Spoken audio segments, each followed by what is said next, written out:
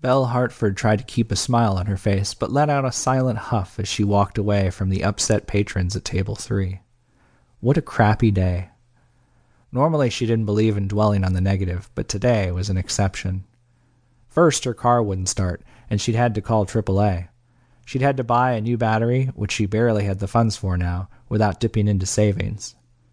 She called the owner, Gerald, to let him know he'd have to open his wine bar restaurant, Divine, himself. As usual, he'd been an ass. She'd been in such a hurry to get to work that she'd gotten a speeding ticket, which she really couldn't afford. Even traffic school would be expensive. Once she got to Divine, she'd learned that a prep cook had called in sick and a server had broken her leg. Belle hadn't been able to find anyone who could come in to take over their shifts. And now, table 3. Just one more thing to pile onto all of the other problems that had come up at the restaurant since she'd walked in the door. Belle's long ponytail tickled her neck as it swished across her back while she strode to the kitchen. She walked through the swinging doors and headed toward the head chef, Gustav. He was a rotund man who was easygoing when not in his element, which was lording over the restaurant's kitchen. Here he was hell to work with. He barked orders to the prep cook, then glanced at Belle. He narrowed his bushy brows, most likely reading her expression.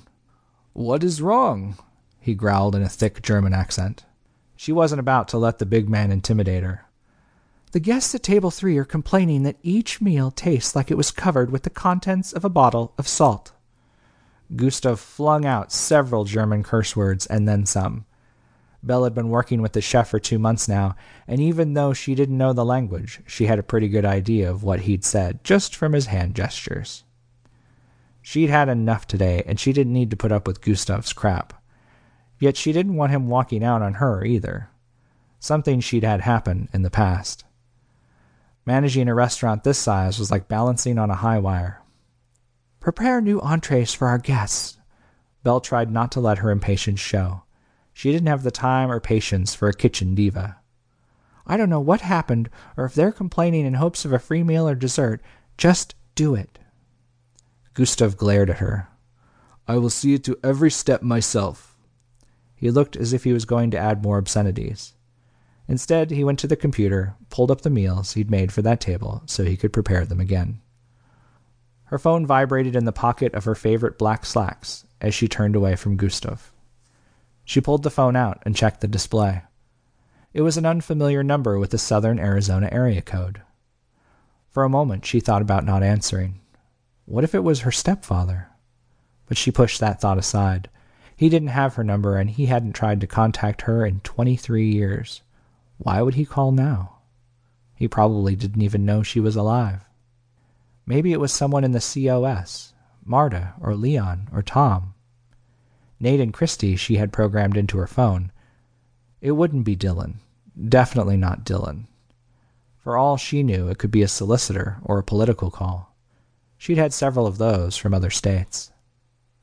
After the day she'd had so far, it would be nice to talk with one of her old friends. But which one could it be? She talked with Christy regularly, and had talked with Nate a couple of times, but that was it. She walked toward her office in the back as she pressed the answer icon and brought the phone to her ear. "Hello?" "Hi, Belle." A man said her name, and she stilled. The voice was deeper, but as familiar to her as her dreams of him. "This is Dylan." Dylan. It was Dylan.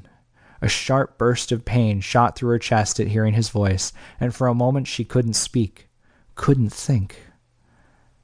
"How did you get my number?" was the only thing that came to mind. "I'm calling because I have bad news." He sounded tired. Her heart started thumping. "What kind of bad news?" He hesitated.